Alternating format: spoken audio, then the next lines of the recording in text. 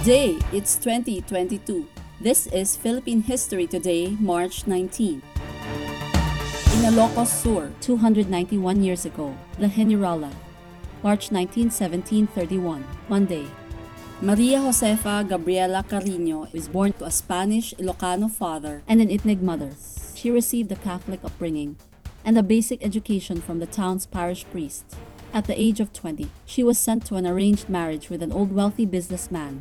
Gabriela was a young widow of 26 by the time she met and married future revolutionary leader Diego Silang in 1757.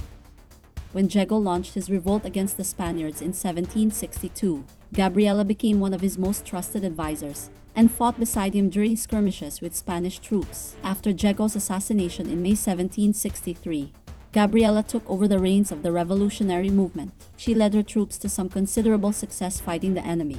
The Spanish finally captured Gabriela Silang and publicly executed her and her men by hanging on September 20, 1763. She was 32.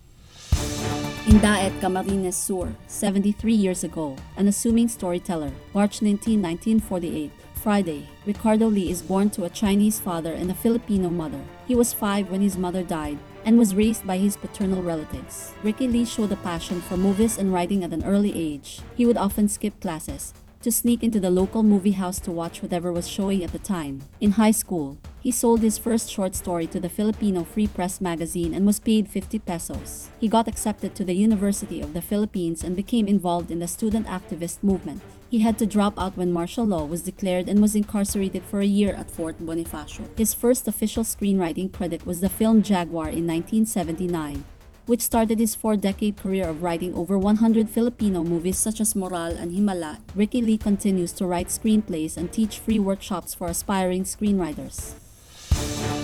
Elsewhere in the world, in Spain, 210 years ago, Winds of Change, March 19, 1812, Thursday, the political constitution of the Spanish monarchy is ratified by the Cortes of Cadiz. It was a landmark of liberalism in the country's history. The Cortes of Cadiz was the first legislature that included delegates from the Spanish colonies in the Americas and the Philippines. While declaring Roman Catholicism as its official religion, the constitution featured liberal provisions, national sovereignty, separation of powers, freedom of the press, and the establishment of a constitutional monarchy with a parliamentary system. The Spanish Constitution of 1812 served as an important model for later constitutions in Spain and its colonies. And the rest is history. Keep reading about these events from reputable sources, then come back tomorrow, March 20, wherever you get your podcasts.